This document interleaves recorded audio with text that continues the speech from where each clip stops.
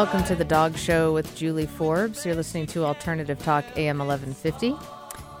A lovely day to take your dog for a walk and a lovely weekend to take your dog. Gosh, there's a lot of really fun stuff going on this weekend. Take your pick, pretty much.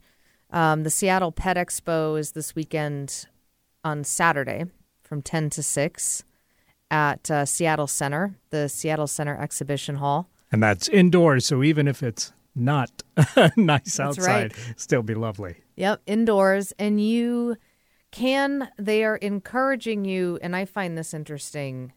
I'm a little apprehensive, I'm going to be honest. They encourage, it's the Seattle Pet Expo, so it's not just dogs. And they encourage you to bring your pet. So, like I said, I'm a little apprehensive.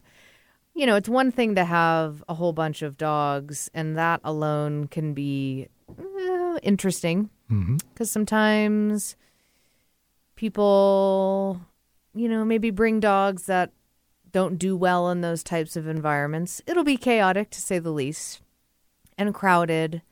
And it's a lot to ask a dog to be in that type of environment alone. And then let alone, are the dogs, friendly or comfortable with other dogs on leash? Because, of course, everybody has to be on a leash. And that's not always the case, too. And, it just leaves a lot up to judgment and of people and their, as to whether it's a good idea to bring their dog or not. And so like I said, I'm a little apprehensive of that. But now if you brought your dog to the theater for maybe the Hound of the Baskervilles night, then maybe that's a good idea. More manageable. Knowing that your dog is manageable. If he can sit through a play, sure, then it might be able to do that. Yes, and that's a much smaller venue. And I think they specify, please, friendly dogs, But, the dogs do some barking and stuff like that. But this is the Pet Expo, so I'm thinking, are people going to be bringing their cats and ferrets and rabbits? That could be a recipe for trouble. Birds and, yeah. Well, it is, come and find out because I'll be there. It's Saturday, April 26th. That's this Saturday from 10 to 6. Seattle Center Exhibition Hall. Free admission. Bring your pet. It says, please note, all pets must be on a fixed lead or in a carrier with proof of age-appropriate vaccinations, please.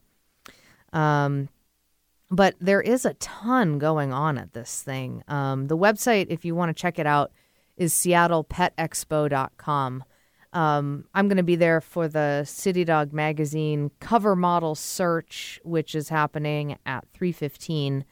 And it's at anybody can enter. It's $10 to register your dog, and you get to walk your dog up onto the stage. And I'm emceeing the event, so I'll read, announce your dog and give a little bit of information about your dog, and then there'll be judges there who will vote, and your dog will be entered in if your dog wins or is voted on to move on, basically, in the cover model search competition. And the winner will be on the cover of City Dog Magazine, their first issue of 2015. So that's how cool would that be to have your dog on the cover?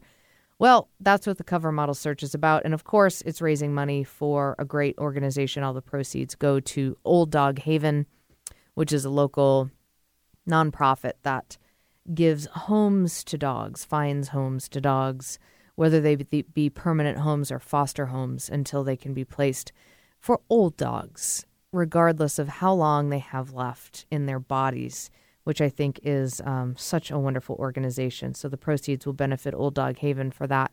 So I'll be emceeing the event. It starts at 3:15, and you can register at the City Dog Magazine booth. And I think you can register, in the afternoon, starting in the afternoon. So do come by and check it out. There is otherwise just a ton of stuff going on. There's a pet there's agility demonstrations, a pet talent contest, a pet costume contest, pet owner musical chairs, adoption events. Shorty Rossi, who's the star of the TV show Pit Boss, he's going to be there with his dog Hercules. Of course, the City Dog Magazine cover model search. Vendors, lots of demonstrations also. There's a lot of like informational talks that are being given throughout the day, and all of this is on their website, which is seattlepetexpo.com. So check it out. 10 to 6 this Saturday. Wish me luck. I was at an event, a dog event, and somebody had a ferret on leash. I don't know if I mentioned this on the show. I don't recall you telling this story. Yeah, she had a ferret on the ground on a leash with a harness on. And I was like, oh, God, that little ferret is, I mean, You're bringing the prey into exactly the hunter's den. Exactly. I mean, some dogs certainly more than others, but there is such a thing as prey drive. And I'll tell you, I went over and, sort of suggested that she lift her ferret off the ground when 3 greyhounds walked in, because those guys any small, quick-moving anything on the ground can be in trouble around a greyhound, because that's what they're bred to do, right? And sight. So anyway, I'm a little nervous, Eric. I'm not going to lie. It's going to be fun, though. Lots going on. Like I said, you can check it out, seattlepetexpo.com. I'm sure it'll be fine. I hope so. Well, I know it'll be fun, but I'll just be nervous looking at all the dogs that are like their tongues hanging down to the ground, stressed out and stuff. But, and that's the thing, like, I don't mean to sound cynical, but I guess I sort of am, because there's, it's especially in the warm weather, and it is the season. I mean, it's starting. There's events happening all the time, which is great. Lots of great events going on in the area. Anything you can imagine pretty much will be going on starting now and through the summer. And, some of these events you can bring your dog to. And you just want to be sensitive to your dog and their level of stress. And, if your dog's tongue is hanging down and it's panting rapidly and it's not necessarily the heat. They can do that for stress, or, shaking, tail tucked, scooting around, getting stumbled over if it's a little dog, or stepped on so just be on the lookout for your dog. And it might be a good idea, you think, to bring your dog. But if you asked your dog, do you think your dog would be psyched to go to these events? So just be sensitive to them. And if you take your dog, if you're not sure, and you take your dog to the Seattle Pet Expo, for example, and they just seem like a hot mess the whole time, then maybe it's just not your dog's thing, and that's okay. You can just go without your dog and bring your dog home all of the goodies that you pick up at these events. And certainly if your dog has, aggression issues around other dogs, which is very common, just not a good idea. Set everybody up for success. And maybe the best thing is to leave them home. That said, I'm sure it's going to be jam-packed with pets of all sorts. And I'm really looking forward to being a part of this event with City Dog Magazine, the cover dog model search, which will be going on in the afternoon. Like I said, I believe that starts at 3:15, and you can register your dog. It's only $10. Registration fee goes to support Old Dog Haven.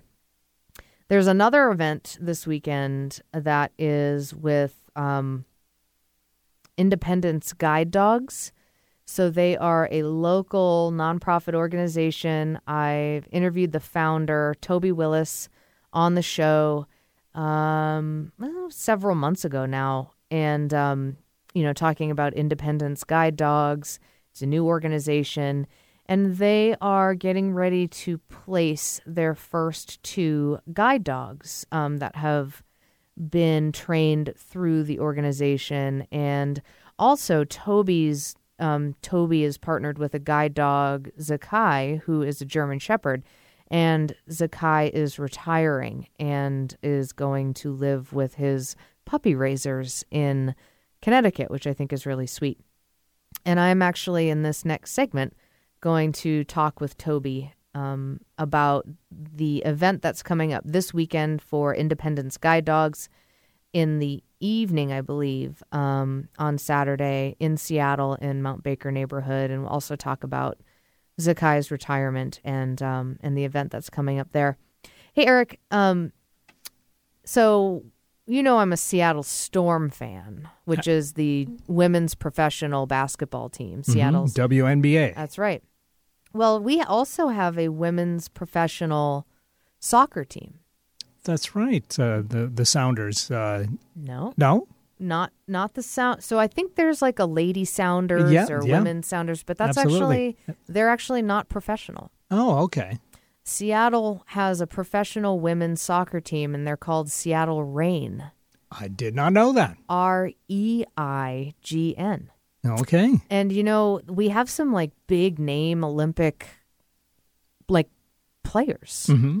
Hope Solo is our goalie, and Megan Rapinoe is on the team also, and a whole bunch of other really just world-class players. And their season is going on now. It just started. And I hear that one of the players, at least, is kind of a dog fanatic. So cool. I'm working on that. Maybe we can get her on the show. Yeah, working on it. But check out the Seattle Reign if you're a soccer fan or just a women's sports fan. Always inspiring to see women performing at this level. And it's reignfc.com, REIGNFC.com, women's professional soccer team here in Seattle. Okay, so we're going to take a quick break, and when we come back, we'll be talking with Toby Willis of Independence Guide Dogs. You're listening to The Dog Show with Julie Forbes.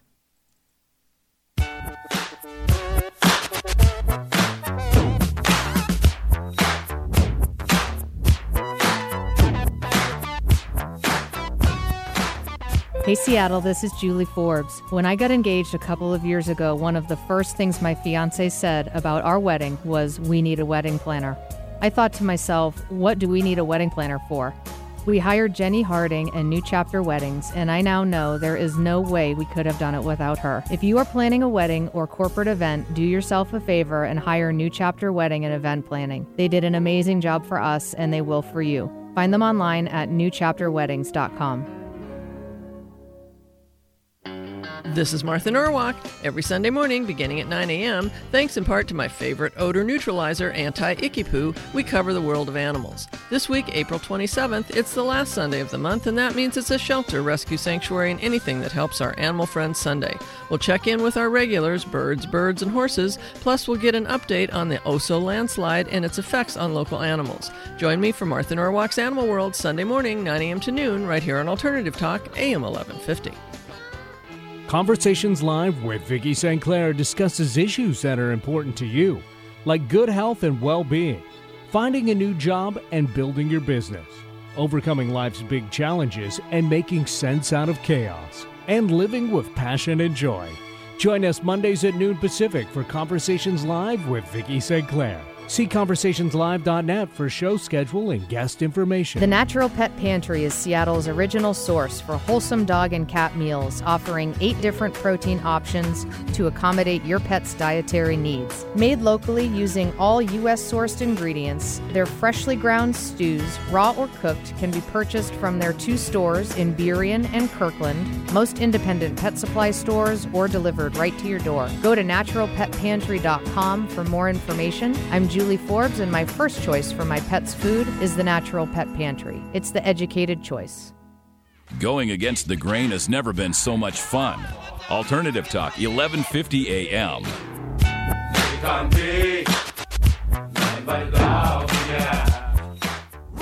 Welcome back to The Dog Show with Julie Forbes, and we're back with Toby Willis, who is the founder of Independence Guide Dogs. Toby, welcome back to The Dog Show.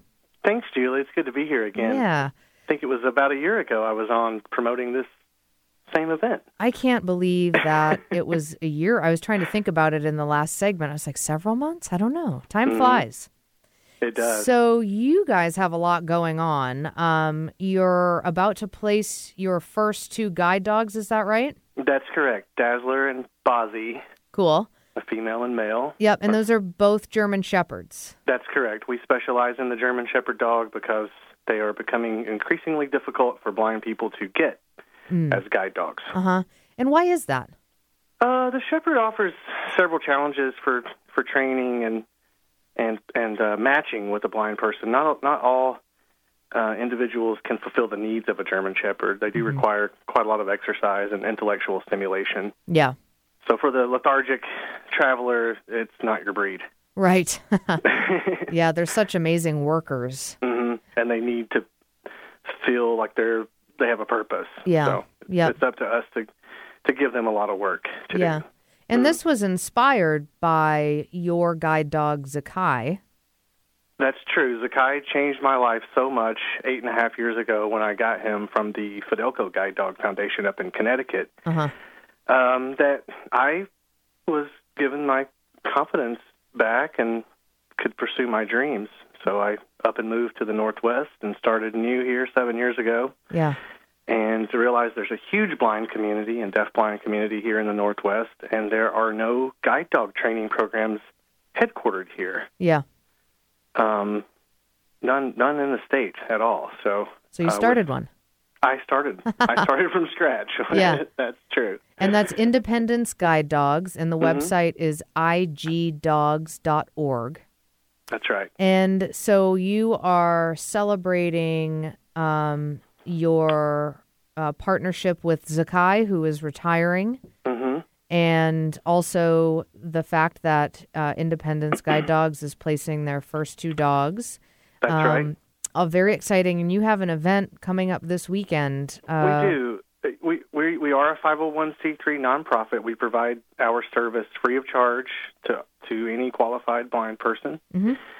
And in order to do that, we have to ask our friends and community to support us.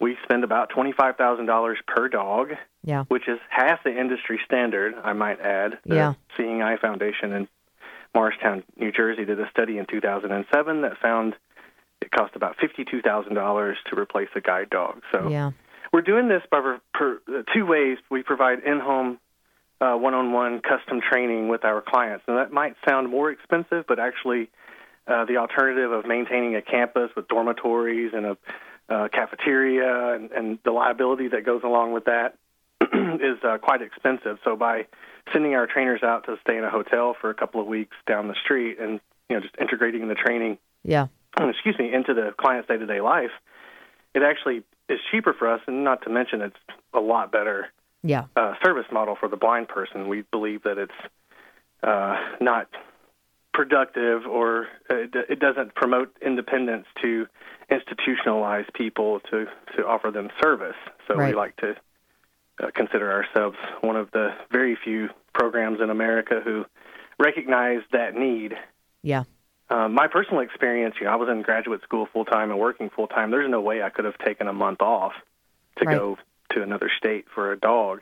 Luckily, Fidelco is a similar model for back east, but there's no one out here doing it. Yeah.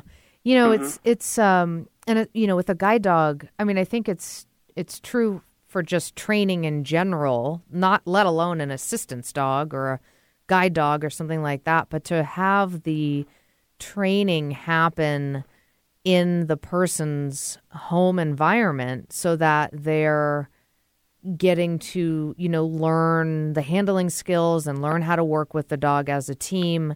That's right. In the actual environment where they're going to be living together. Right. Our program is actually called LIFE, which is an acronym, Local Instruction Familiar Environment. Yeah. And the word familiar there is key because not only is the client more comfortable working or learning in their environment, but the dog is then going to reflect that disposition. The dog is going to be more comfortable because the handler is more comfortable. So it just makes for a better experience for everyone. Yeah.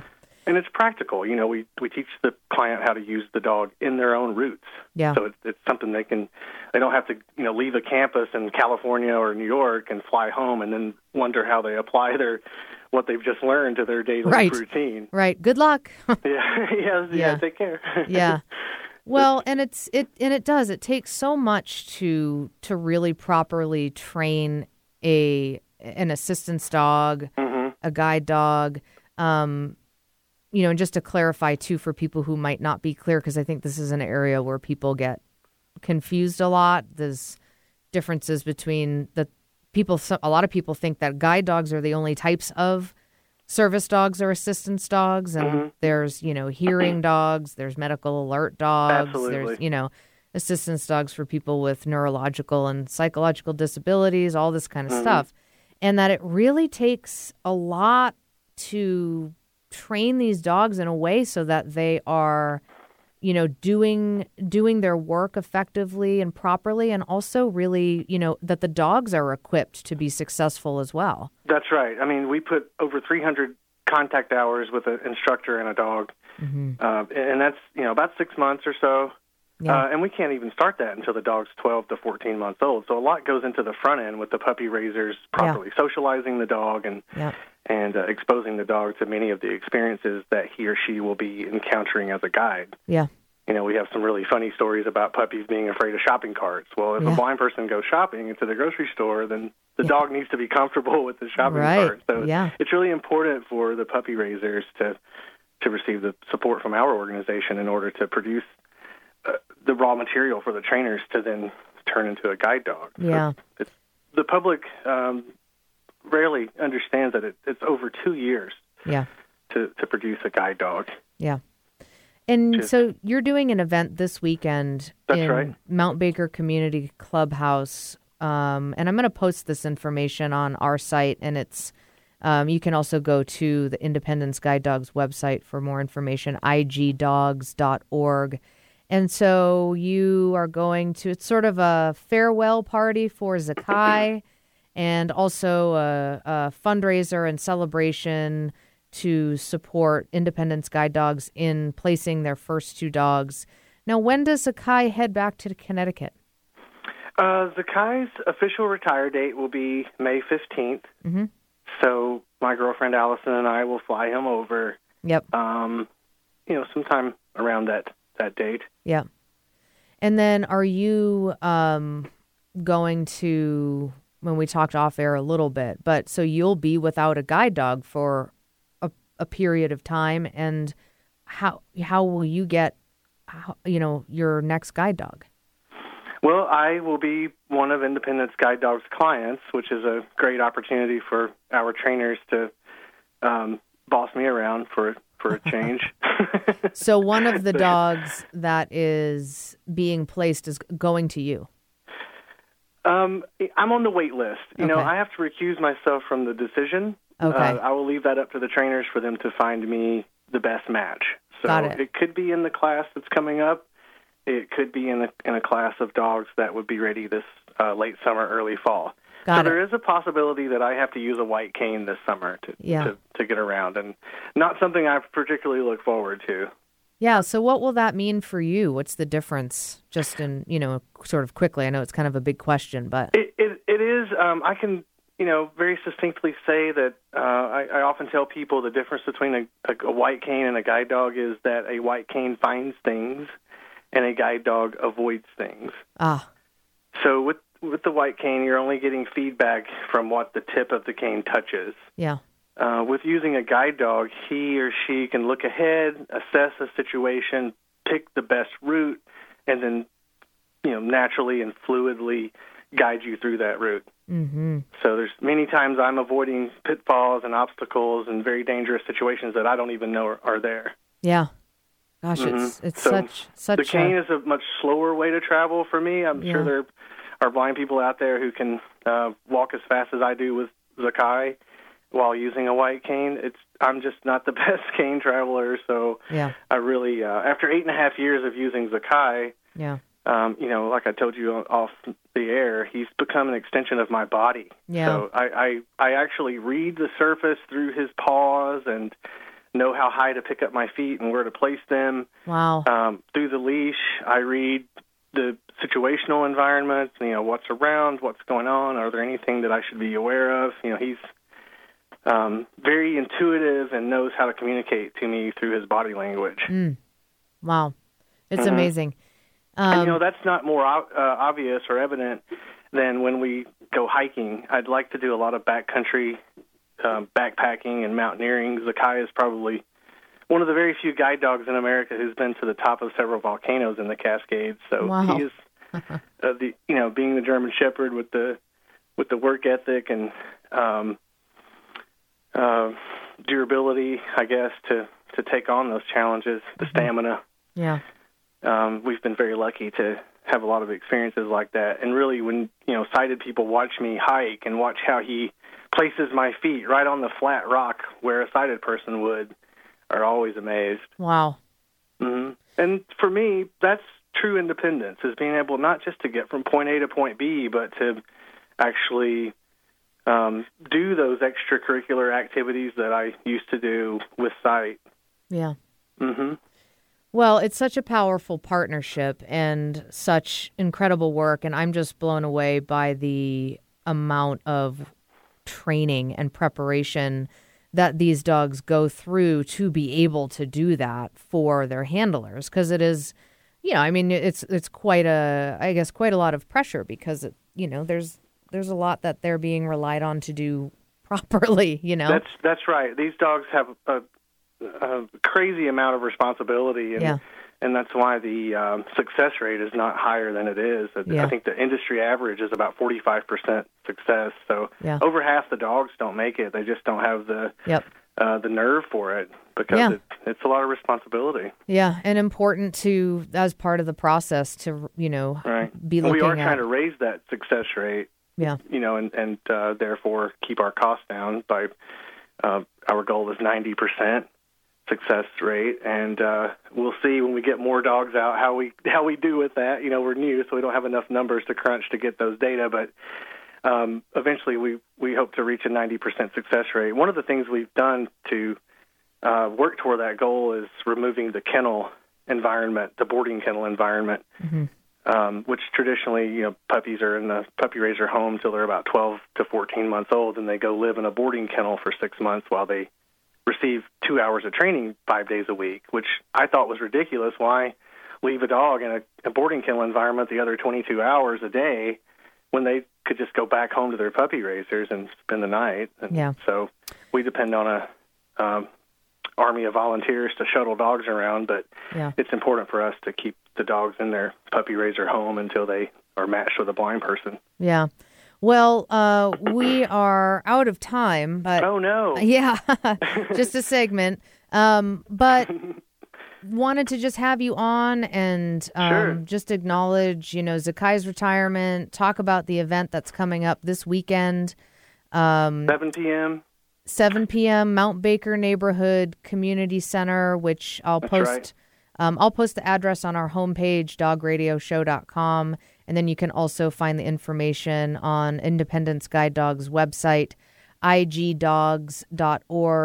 And if you can't make the event in person and meet Toby and Zakai and send Zakai a fond farewell, you can always support them just through their website. You can make a donation that way too. Well, I'll look forward to having you back, Toby, down the road and see how your new partnership is whenever that is, whenever that happens, and kind of keep up on your guys' progress too. And thanks so much for being on the show. Thanks for having me. I appreciate the opportunity. All right. I look forward to meeting some of your listeners Saturday night. Yeah, that's right. And when we come back from break, I'm going to be talking with Hope Animal Assisted Crisis Response. You're listening to The Dog Show with Julie Forbes. I could have a puppy. I'd call myself so very lucky just to have some company, to share a cup of tea with me. I'd take my puppy everywhere. La la la la, I wouldn't care. This is Julie Forbes, dog training, behavior, and nutrition specialist and owner of Sensitive Dog. thoughtful guidance for you and your dog. If your dog needs basic obedience training, a behavior evaluation, or food consultation, I can help you. Call me at 206-372-7399 or visit my website, www.sensitivedog.com. I teach group obedience classes, in-home lessons, and evaluations, and a 2-week intensive training program called Higher Education. Again, I'm Julie Forbes, Seattle's dog behavior training and nutrition specialist. www.sensitivedog.com. Hi, I'm Martha Childress with the Natural Choice Network. Join us every Tuesday at 12:30 p.m. right here on Alternative Talk 1150. Each week, we invite leaders from our sustainable community to share their unique visions and valuable insights. You'll learn great tools to make your life greener, healthier, and more sustainable for generations to come. Thank you for making the natural choice. That's the Natural Choice Network every Tuesday at 12:30 p.m. Please join us. Hi, I'm Pat Pauley. Tune into my show, Get Active, each Tuesday at 12 noon on Alternative Talk 1150. Each week, we invite a guest to talk about one of the wonderful activities in the Puget Sound region, ones that you may want to participate in. We'll focus on how adult beginners can comfortably get into all of these activities. You'll learn a lot about how you can get active. Be sure to listen. That's Get Active with me, Pat Pauley, at 12 noon each Tuesday on Alternative Talk 1150. The search is over. You found the station that's not afraid to be different. Alternative Talk 1150 AM. Stay away from crowds. Signs that said no dogs allowed. Oh, I know it never bite me. Welcome back to the Dog Show with Julie Forbes. And we are back now with Melanie Dunbar, who's the president of Hope Animal Assistance Crisis Response. And I was connected to this organization through an article that a friend of mine sent me about the recent landslide up in Oso, which is north of Seattle, and how they had some teams there of comfort dogs. And so I got connected with Hope and Melanie, and here we are. Melanie, welcome to the Dog Show. Oh, thank you so much. Yeah, so, I just thought this as a sort of very specific type of therapy dog, and kind of talking about the wonderful work that you do in hard work and powerful work, helping workers and people who are around these disaster areas or crisis areas and providing comfort to them. But tell us a bit about Hope and kind of this animal-assisted crisis response industry. How long has it been around? Okay, Hope got its roots in about 1998 when our founder, Cindy Ellers, responded with her therapy dog Bear to a school shooting in Colorado at Thurston High School. And she responded with another therapy team, but realized out of this that to be able to be ready to respond to crises and disasters, that both ends of the leash, the dog and the handlers, needed more training than what therapy dogs are provided, and also required special qualities, too, above and beyond what a typical therapy team would. So she really was the forefront of the development of animal-assisted crisis response and the training that prepares teams for that. Yeah. And so just to clarify for listeners, because this is something that people get confused a lot, and I just sort of brought this up in the world of assistance dogs and guide dogs in our last segment, because people say that it's a therapy dog or it's a service dog, and those things are interchanged, and there are two completely separate categories. Well, and that's an exciting thing because, animal-assisted crisis response is kind of a whole different thing, too, because in their other work, our dogs all have to be therapy dogs for a year before they become eligible to even go through the screening process. So separate from that, but also, a very different role from the other dogs we see out there, whether they're search and rescue dogs or service dogs, detection dogs. So people often ask a lot of questions and kind of have a hard time wrapping their mind around it because it's a newer field, even though as Hope, we have been around almost 15 years. Yeah. So what is the, as we talk about, and I think this is particularly interesting for me. The, therapy dogs are where people, have their dogs and they go to like a children's hospital with their dog, or like a like senior like visit like seniors in senior housing or like nursing homes, and go and have like a sort of therapeutic interaction where the person and their dog are a team, and they're providing the sort of service to, not to use that word, but to someone else, as opposed. Absolutely. And in those situations, like my partner Gus and I, we do hospice work. We volunteer at a rehab hospital. Mm-hmm. We have been part of grief programming locally in terms of our therapy work. But therapy work is pretty predictable. We go to the same places. There's not a lot of unexpected things happening necessarily. Yeah. It's a place that we're familiar with. Usually we have support from staff there. Mm-hmm. The travel is very, limited, generally, to get there. It only lasts a maximum of 2 hours. Mm-hmm. So very different from the demands of crisis work, which could be traveling by various modes of transportation. When we were at Hurricane Sandy, we traveled on a emergency response vehicle because they weren't letting vehicles in. They were limiting the amount of cars and trucks that were going onto the areas. Yeah. Rode on an emergency response vehicle. So our dogs have to be prepared for that. They have to be prepared for the stimulation that they encounter. We expose our dogs to all kinds of emergency equipment and emergency personnel.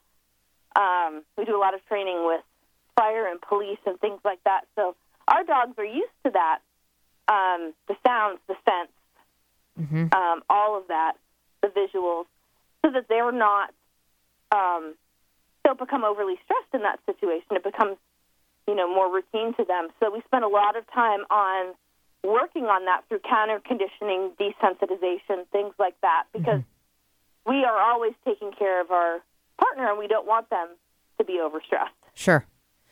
And then also in terms of working with the people, you have a higher level intensity of emotions. Well, I was going to say, you guys have to probably go through extra training yourselves to be familiar with the sort of scene in a disaster type situation. Absolutely. We do a lot of psychological first aid training, which we're kind of the front lines there. We're not there to provide counseling. We're there to provide comfort and support to these individuals affected. Yeah. We're that intervention, or we can be that bridge, too. You have people who open up when they come in contact with your dog and start talking about what's going on, and being able to support them in that is important. We help our handlers be comfortable dealing with people in those traumatic situations. Mm-hmm. And then also you have people who just want to hug your dog and aren't ready to talk, and that's okay, too. So being where they are and working on that on the handler end, and also helping the dogs, too, in terms of just getting used to that different intensity level and being prepared for that. So, we spend a lot of time working on that. Each team has to be screened. It's about a 2.5-hour test evaluation that they go through. And at that point, then would go through our 3-day certification workshop, which is really intensive. There's a lot of training on working in the incident command structure and, like I said, working with folks in trauma and crises. Also, us taking care of our dog, handling skills, canine stress management. Yeah. Things like that we need to be much more on top of. But we also do a lot of hands-on stuff. We do a fire exposure. We do an airport TSA exposure. During the course of that, there's a lot of hands-on engagement to practice the skills as well. Yeah. And I think it's important to, point out that you have a screening process for dogs who are already therapy dogs. Right. And that I assume there's a reason in that not all dogs pass the screening process. That it's there for a reason, and that there's a lot of reasons that a dog who might be a wonderful therapy dog is not cut out for this kind of work. Exactly. And that is not a negative reflection. It's just for example, I'm training my second dog right now, and if it was too stressful for him, I would not want to put him in that situation. Right. That's not fair to these dogs. Let them do and the work at the level that they're comfortable with and shine at, So that therapy work is so important. But, yeah, you need a dog who is easily resilient to the stressors and stimulation, who enjoys kind of that more stimulating, chaotic environment. Yeah. So a whole different thing, because if they get overwhelmed, it's hard for them to do their job. Yeah. And even those dogs who are a great fit for the work, you still have to be sensitive to them because it's still stressful. And so, I'm sure that there's things that the teams do to kind of take care of your ability so that it's sustainable, because anybody can burn out. Absolutely. We stress with our teams, both, like I said, at both ends of the leash, in terms of taking breaks, pacing yourself. We have team leaders who are folks without dogs who kind of take care of the teams and will say, okay, you and Gus need a break, and direct you to kind of set that, because your dog will want to keep working, and we want to keep working. That's your natural instinct. Yeah. So having to be really vigilant to take those regular breaks, and we're constantly watching our partner for signs of stress so we can intervene. We know our dogs inside and out, and they know us inside and out. Mm-hmm. So we have to watch their stress and then watch our own, because obviously they feed off of that. Mm-hmm. Both the dog and we are feeding, or absorbing the emotions of the situation. Yep. So being very on top of that to remain effective. So what do you do in your breaks, for example, especially kind of from the perspective of to relieve the dog? What sort of things do you go play, or just go for a walk, or just hang out and be quiet, or does it probably depends on the team? Absolutely. It depends on the team. We have some who it's a game of ball. Yep. We have some who do nose work. I have a very non-drivey dog. So he just wants some down and cuddle time and just, a little quiet, So it does depend on the team. A lot of times we find, because if we are even visible, people want to engage with our dogs. Right. So we often find we really have to remove ourselves, to be able to get that. Yeah. So. Now, actually, let's take a quick break, and then when we come back, we're going to talk more about the work that you do. I'd love to hear some stories. You have, teams all over the country, some of the different specific disasters and crisis areas that you guys have been to. So we're going to take a quick break, and we'll be back talking with Melanie Dunbar, who is the president of Hope Animal Assisted Crisis Response.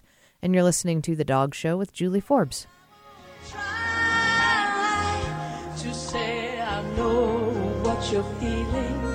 I won't try to second guess you. I won't try to give advice you won't be heeding. I'm only here to comfort you. The Natural Pet Pantry is Seattle's original source for wholesome dog and cat meals, offering 8 different protein options to accommodate your pet's dietary needs. Made locally using all U.S.-sourced ingredients, their freshly ground stews, raw or cooked, can be purchased from their 2 stores in Burien and Kirkland, most independent pet supply stores, or delivered right to your door. Go to naturalpetpantry.com for more information. I'm Julie Forbes, and my first choice for my pet's food is the Natural Pet Pantry. It's the educated choice. This is Julie Forbes, dog training, behavior, and nutrition specialist, and owner of Sensitive Dog, thoughtful guidance for you and your dog. If your dog needs basic obedience training, a behavior evaluation, or food consultation, I can help you. Call me at 206-372-7399 or visit my website, www.sensitivedog.com. I teach group obedience classes, in-home lessons, and evaluations, and a 2-week intensive training program called Higher Education. Again, I'm Julie Forbes, Seattle's dog behavior training and nutrition specialist. www.sensitivedog.com. This is Martha Norwalk. Every Sunday morning, beginning at 9 a.m., thanks in part to my favorite odor neutralizer, Anti-Icky Poo, we cover the world of animals. This week, April 27th, it's the last Sunday of the month, and that means it's a shelter, rescue sanctuary, and anything that helps our animal friends Sunday. We'll check in with our regulars, birds, and horses, plus we'll get an update on the Oso landslide and its effects on local animals. Join me for Martha Norwalk's Animal World, Sunday morning, 9 a.m. to noon, right here on Alternative Talk, AM 1150. Hey Seattle, this is Julie Forbes. When I got engaged a couple of years ago, one of the first things my fiancé said about our wedding was, "We need a wedding planner." I thought to myself, what do we need a wedding planner for? We hired Jenny Harding and New Chapter Weddings, and I now know there is no way we could have done it without her. If you are planning a wedding or corporate event, do yourself a favor and hire New Chapter Wedding and Event Planning. They did an amazing job for us, and they will for you. Find them online at newchapterweddings.com. No other station brings you this much variety. Welcome to Alternative Talk, 1150 AM. To get advice, you won't be needed. I'm only here to comfort you. Welcome back to the Dog Show with Julie Forbes, and we're talking with Melanie Dunbar, who is the president of HOPE, Animal Assisted Crisis Response. The website is hopeaacr.org, and you can find them on Facebook, and you can find the link to their site, if you can't write it down right now, on our homepage, which is dogradioshow.com, and I'll also post a link to them on our Facebook page as well. So we're talking about Animal Assisted Crisis Response, which is a different level of sort of therapy dog training where these dogs and handlers are going into disaster areas or crisis areas like school shooting kind of thing, and providing. Melanie, how would you word that? Of providing comfort and support, or how do you word that? Our actual mission statement is that we provide comfort and encouragement through animal-assisted support to those impacted by crises and disasters. We are that emotional support in these situations, because everybody else has their role. We're just another niche and need, in these situations, whether it's those affected or first responders. Mm-hmm. So right now we have 154 teams in 23 states. We're getting ready to start our next workshop certification cycle, so that will have us grow even more. On our website, you can also see our 877 number. Mm-hmm. Anybody can request our services.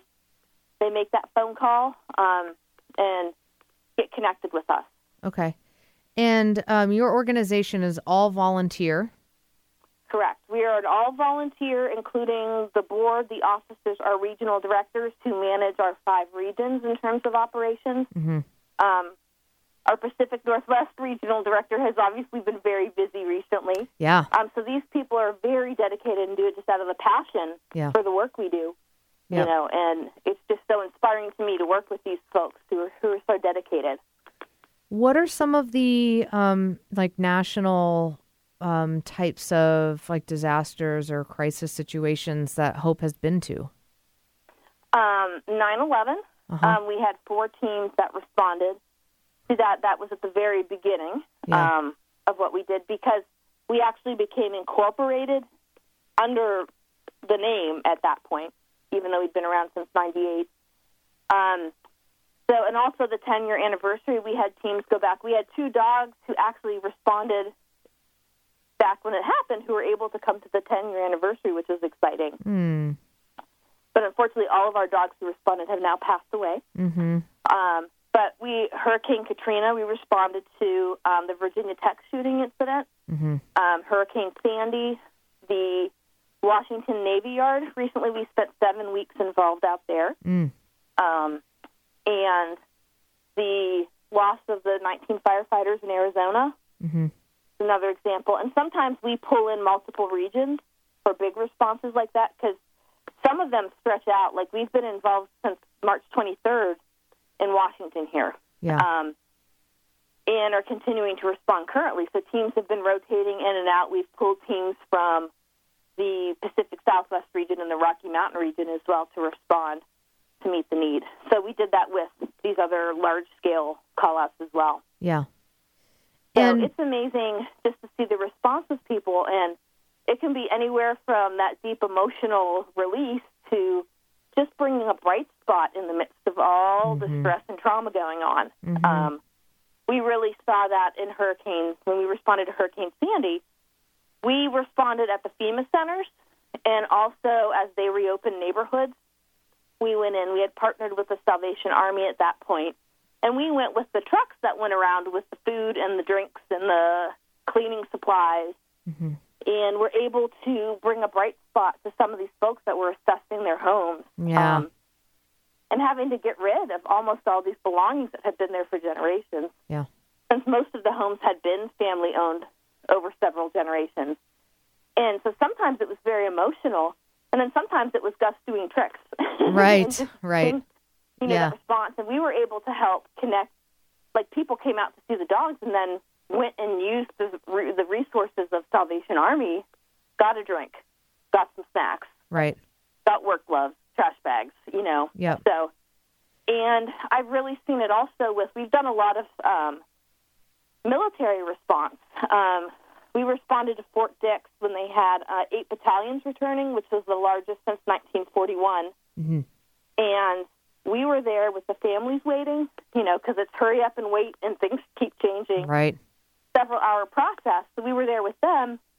And then also when the troops actually came in. So that was really awesome on so many levels to be there to support the families. And we became obsolete for the ones that had families waiting as soon as they returned. But then we had a battalion that was not local and did not have families bringing them. So it became really amazing to watch the dogs connect with them and then just get the sense of that comfort and connection and affection, that to welcome them home. So that was neat. And it's amazing. We say our dogs have seeing hearts. In that crowd of 6,000 people over the course of that, it seemed like, our dogs know who needs them. And part of what we train is letting them do the work. You can't train that temperament or that desire, but they seem to know, where the need is and who needs approach. Well, I'm looking at your website, which again is hopeaacr.org. I'll post a link to it on our homepage, dogradioshow.com. And you can also find them on Facebook, Hope Animal Assisted Crisis Response. And I'm looking at all of the photos that are scrolling through on your homepage. And, there's all different types of dogs, purebred, mixed breed, little dogs, big dogs. And, what you just said, there's the training and then there's what you can't train. And that it's really these dogs that have the heart to do the work and in this specific way. And it's just like you said, how you're really speaking to that these dogs know what they're there for. Absolutely. And it's just, without sometimes even telling them or directing them, sometimes we just have to work to not get in their way. They know what they're doing, and it's amazing to watch them interact and provide that comfort, and we just support that. And, it's just awesome. I'm excited. We're doing our Eastern Region certification workshop the first weekend in May, and I just love that, to watch these new teams develop and them learn the ins and outs of this, and to watch the dogs blossom, and it's so exciting. So, like, my dog is a mutt. He came from a rescue, and I knew I wanted to do therapy work with him because of my profession. And then it was just amazing once we started doing it, and I learned about this type of work. I really saw, the gift that he could bring to that. So it's just we see these dogs that are just that have that special heart for it. Yeah. So I'm seeing, of course, some Goldens and Labs, and then like Jack Russell. Absolutely. We have Newfoundlands. We have Chihuahuas. Yeah, I see some Shih Tzus in there. We have the whole gamut. Cool. You never know, too, we need all kinds, because you never know what kind of dog is going to draw somebody in, right? Yeah. So if some people like small dogs, and some situations are more appropriate for that. Yeah. For Sandy, obviously, we took mostly larger, furrier dogs because it was November. Yeah. And it was on the ocean, and we were outside for 6 hours at a time. Good job for a newfie. That's right. Yeah. Well, I want my golden chow mix, Gus loved it. Yeah, I know. Bring it on. My kind of weather. All right. We wouldn't send our greyhound or a chihuahua into that necessarily. It's always looking at what's the right fit for the situation, need. And that's what our regional directors kind of do. They assess when we get a call, okay, what the needs are, what is being asked for, because that's what we always want to say. What do you need from us? Yeah. Well, we are out of time, Melanie, and I want to make sure I give out your website and give out all your information. So if people are interested in getting involved or supporting your organization, again, it's hopeaacr.org. I'll post links to it everywhere that I can. You can find them on Facebook. Such great work. Of course, as you can hear, I could sit here and talk to you for hours longer, but unfortunately we don't have it. Thank you so much for your time today and just sharing your stories and the wonderful work that you do. And again, hopeaacr.org. And again, just to let people know, the Seattle Pet Expo is this weekend. Come and say hi at the City Dog Magazine Cover Dog Model Search. I'll be emceeing the event. And thanks for listening to The Dog Show with Julie Forbes.